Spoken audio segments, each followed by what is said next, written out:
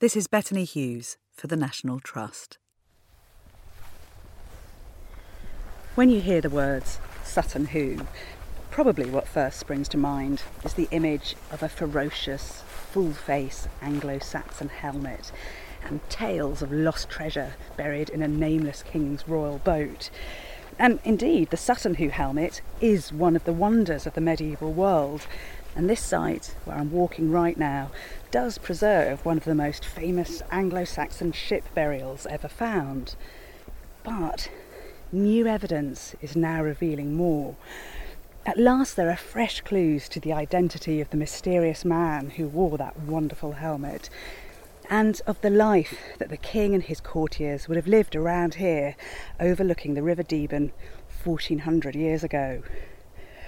But for me, probably the most exciting revelation of all is the realisation of just how tightly connected this little Anglo-Saxon settlement in a remote corner of East Anglia was to a wide and wonderful world. The ship burial was first discovered back in 1939 when Mrs. Pretty, who lived in Tranmere House on the Suffolk site, asked a local archaeologist, Basil Brown, to excavate the mounds in her back garden. Beneath what's now called Mound 1 was the imprint of the 27-metre-long ship. At its centre were the remnants of a burial chamber, packed with treasures of unparalleled artistic quality. The burial clearly commemorated a ruler of an Anglo-Saxon kingdom in what is now East Anglia, and the goods left with this mystery king were to travel with him to the afterlife, known as Valhalla in Norse mythology.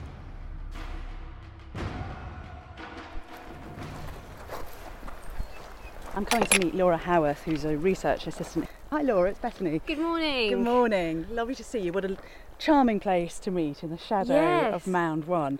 And it's so peaceful here. We've just got wind blowing in the grasses and it's a very calm little hump this, but just remarkable to think what was discovered inside. Yes. So during the 1,300 years that she lay here in secret, water seeped through the soil and gradually rotted away the timbers of the ship. So all that was left was this shadowed skin, this ghost of a ship peppered with iron rivets.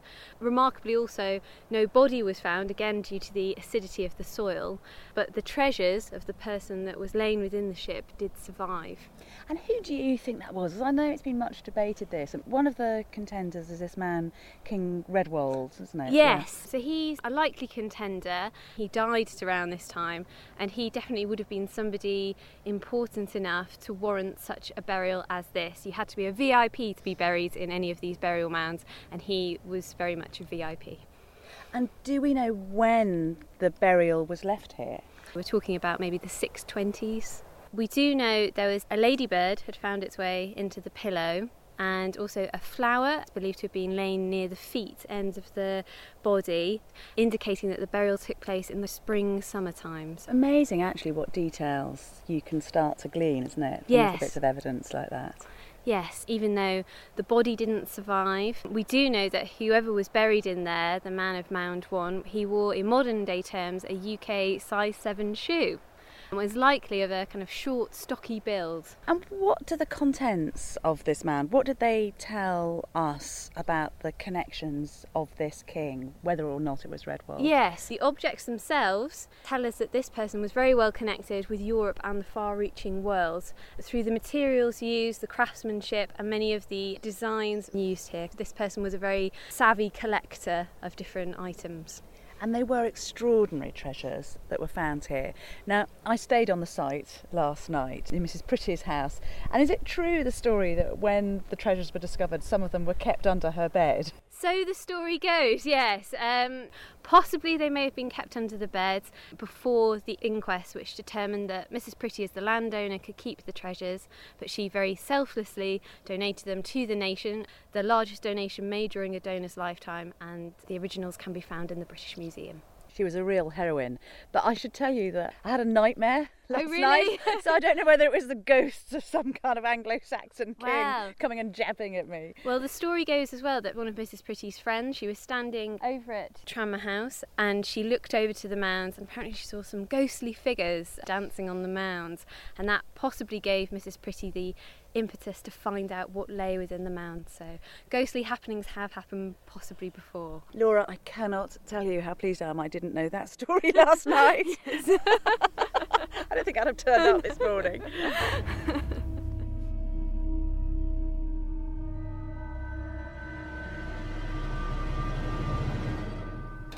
Laura's brought me into the museum, and this is a replica of the burial, isn't it? Yes, so this is a reconstruction of how we think the Mound 1 ship burial looked at the time of the funeral. So we've got the figure of the Mystery King surrounded by all these rich goods that would have accompanied him to the afterlife. And what really dominates this burial, it's very interesting actually seeing it laid out like this, is this huge silver platter which is resting at the end of his feet. And I'm particularly excited about this because I know that we think this was made all the way back in Constantinople, so modern day Istanbul. Yes. So this is called the Anastasius dish, named so because the control stamps on the bottom, think of them a bit like a hallmark really, we can identify to the Eastern Roman Emperor Anastasius I. So this dish was already an antique at the time of the Sutton Hoo burial. There are two roundels featuring seated figures, and possibly they might be representative of, as you said, Constantinople and Rome as well. These are the two kind of powerhouses of the world, Old Rome and New Rome, Constantinople. And it really tickles me the fact that this would have been an antique when it was buried with the king. So it's kind of like us, you know, choosing to have some beautiful bit of Edwardian silver sent to our tomb. Yes, definitely a statement piece showing how well he was connected to other parts of Europe. And do you see that displayed on the other artefacts that were left in the Yes, burial? lots of different parts of Europe and the wider world even are represented. So shall we go and have a look? Lovely, yeah, let's. Leave him in peace. You've got an absolute table of treasures here. Yes. So first object that I'd like to show you, so I'll just hand this over to you now, is a replica of the sceptre. So Yeah. would you like to hold? Okay. So there we go. Gosh. So this is made out of greywacke, which is one of the kind of hardest forms of sandstone that you can find. At the top we've got 4 faces around the outside and 4 faces at the bottom as well. Some new research has pieced together that one of the faces on the sceptre has its left eye enlarged. Looking at Scandinavian material as well, this new research suggests that this might be an allusion to Woden, who sacrificed his left eye for knowledge. Oh, so Woden, that's interesting. So he's the god that gives us our day Wednesday, isn't it? Yes. That's right. So you've got Woden's Day, Wednesday, Thor's Day, Thursday. So we can still see that even though the Sutton Hoo ship burial took place 1,400 years ago, many of their signs, their customs still survive today. Yeah, so Woden with his damaged left eye is still walking and living amongst us. Yes, definitely. So the next object, well, a warrior wouldn't be complete without a sword. Be careful, it's very sharp, but here you go. Oh, look, I've never held an Anglo-Saxon sword before. Actually, I mean, I can see it is very, very sharp, but it's light. Yes. That's really interesting, isn't it? So we've got this lovely pattern welded blade, kind of looking like flowing water down the centre. Yes, it's almost like a herringbone tweed sort of stitched through the metal. Yes, I really like that, yes. Yeah. Rods of metal which are heated, twisted, and then cut to create this lovely pattern. So this isn't a run-of-the-mill everyday sword. This is definitely somebody that could afford that kind of exquisite craftsmanship. What have you noticed particularly with this? If we just look at the pommel, so that's the top of the sword. So some really exciting and upcoming research, it hasn't been finished yet, that's being carried out at the British Museum. Can you see this? We call this filigree work, which is this kind of thin gold beading across the top. It's been noticed that the filigree work is more worn on one side than the other, so the proper left side. And this research is suggesting that the person that may have owned and worn this sword may have been left-handed. And that's Yes. why he was constantly And grabbing the left. Yes, his placement of his hand has created that rubbing that has meant that the individually defined beads have kind of blurred slightly. That's great, isn't it? So immediately it stops being an artefact and it becomes a possession. How exciting that it's slowly, slowly revealing its secrets to us. Definitely. And I managed not to cut myself. Top marks. Okay, right, we're now going to move on to one of my favourite objects, which is very ornately decorated. So I'll just hand this over to you. This looks to me like a shoulder clasp. Yes, that's right, yes. Yeah, what high work this is.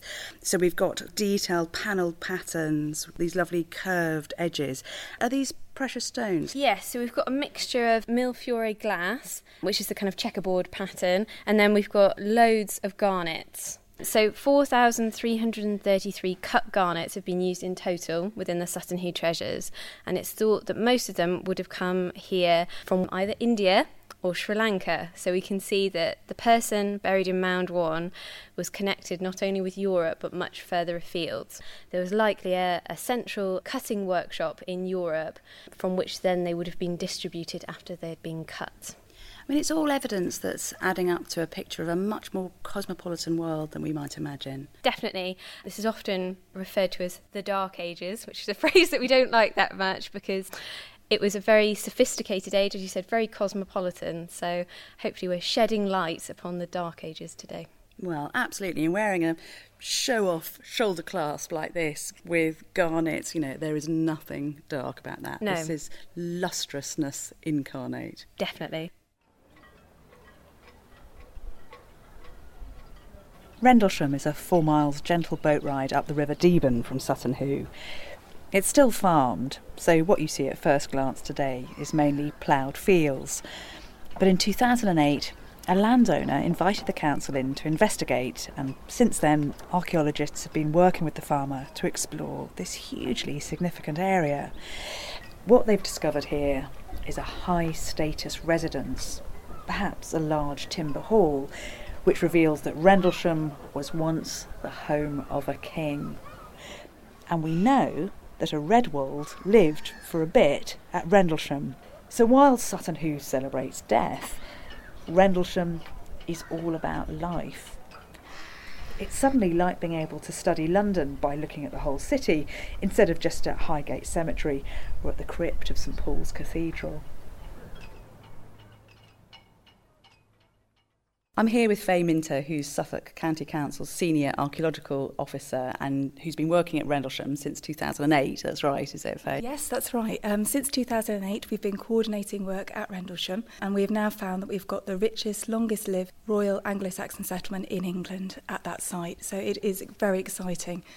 So it's a 50-hectare site. How many people about do you think that's going to be living there? What we can say is there definitely would have been a mix of people living there. I think it would have been a residence and a state centre for the Anglo-Saxon kings in East Anglia at that time, between probably the 5th and the early 8th century. They would have lived there not all of the time. They would have just lived there for some times, maybe once or twice a year. But there would have been a permanent population there as well to maintain the estate. So I think at some points in time it would have had a very large population because the king and all of his followers would have come and lived there. And obviously people would have come to give tribute and he would have administered justice. But at other times it could have been a much smaller permanent population that just kept the place ticking over. So we've got this expansive site. We know there are people who are enjoying a high-status lifestyle on it. It's 4 or so miles from Sutton Hoo. It seems likely that there's a connection, but what's your hard evidence that there's any connection between Rendlesham and Sutton Hoo? People who buried their dead at Sutton Hoo would definitely have known about Rendlesham and almost certainly have stayed there at points in time. It's also very possible that some of the objects found at Sutton Hoo were made at Rendlesham, because we do have evidence of precious metalworking, gold objects with filigree and gold and garnet beads, and we have all stages of the manufacture process represented. So we have bits of scrap, we also have moulds and models for moulds to make the objects. So I think some of the objects might well have been made there. So I've brought some pictures to show you because the actual objects have just gone on display at Ipswich Museum. And this is a lovely image of the coinage that we have, because obviously in Mound 1 you've got 37 coins and they're gold Merovingian tremisses. And we also have 25 of those from Rendlesham itself. The same coins, again, from modern-day France. So that's a very large amount. It's bigger than any other amount found in the rest of the country. So there are strong similarities between the finds from both sites. What's the image on the Merovingian coin? The image is a crowned bust of a ruler looking right, so it's him in side profile like you find on Roman coins in the earlier period. We do know that this coin is from Dorstadt, so it's obviously been imported from there. Now at Sutton Hoo the coins were found in the purse, so we think they were probably elite gift exchange, whereas at Rendlesham the coins are scattered over the 50 hectares, so we think it's more likely that actually there they were being used for high-level transactions, so people were actually trading and having a monetary economy at Rendlesham itself, which is quite interesting and does challenge some of the things people have previously thought about the use of this gold coinage in the Anglo-Saxon period. So what you're saying, it's not just kind of high status, almost like sort of specialist grave goods that were brought in order to be buried with the king, that you've got a much more cosmopolitan economy going on. Yes, and we do know that there would have been a lot of people from Europe who would have come over to trade, because we have Byzantine vessel fragments like you have in Mound 1, for example, at Sutton Hoo. We also have Byzantine coinage, so the connection with the Eastern Mediterranean does seem to be quite strong both at Rendlesham and at Sutton Hoo. I mean, that's amazing to think, because at that time Constantinople itself is very cosmopolitan, so you've got Persians and Arabs and Greeks and men and women from the Caucasus. So they're in Constantinople. The idea that some of them then come as traders here to East Anglia is really exciting. So if we're to imagine this king living at Rendlesham, what kinds of things was he doing? Do we have any clues for that in the digs? Yes, we do actually, because on one of the trenches that we opened, we found a midden, which is a very large rubbish dump, and within that there was an awful lot of animal bone. From the animal bone, we can tell that there's some very large, well-fed dogs, and also hawking evidence. So we think that the king would have spent quite a lot of time hunting, and also the animal bone shows that they feasted and ate a lot of young sheep, cattle and pigs, which you have to be quite wealthy to do. So it does show a sort of opulent lifestyle, sort of a playboy king, I suppose I'm imagining, who would have moved from place to place, taking his followers with him, sort of drawn out the resources from the local area, and then when they'd had enough, he would have gone to the next place. He would have kept him in the manner to which he'd become accustomed. And what does all this tell you about the level of control that these kings enjoyed? I think it was a highly organised society. Although they had no actual towns as we think of them today, obviously they could control commerce and trade, and they could control the revenue coming in, and people would have had to pay tribute to the king. So I think it was very organised. Amazing. So, I mean, it really is going to rewrite what we think of the Anglo-Saxon world, this. Yes, it is, because I think previously we thought that the Anglo-Saxon sites in East Anglia were small and not so long-lasting, whereas Rendlesham is very rich, as we've seen by the finds, and very long-lasting. From the 5th to the 8th century, it's very high status and very active. And this has more in common with sites perhaps in Sweden than it does with sites in England, so that's interesting. And the sites in Sweden are sort of estate centres and regional centres of kingship, so I think we could be seeing something similar in East Anglia.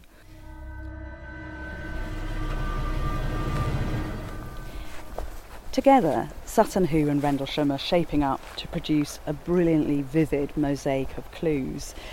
Settlements of the living as well as of the dead, where in terms of culture and ideas and belief and sheer stuff, the king and his people were exposed to a variegated global world. These were high achievers who were the opposite of insular.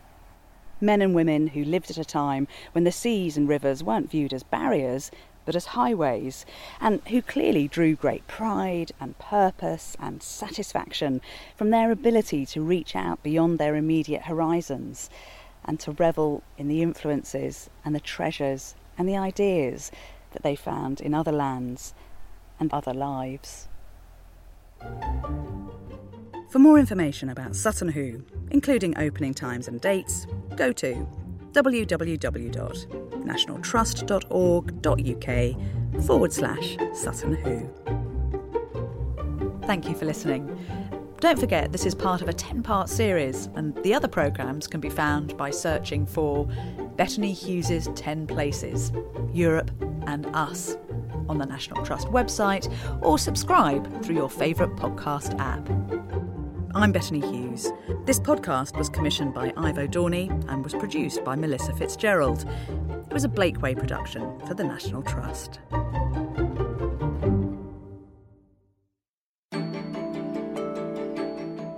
Autumn in the garden, whether it's raking, harvesting, planting or planning next year's big show or the winter's big task, there's always lots to do. It never really stops.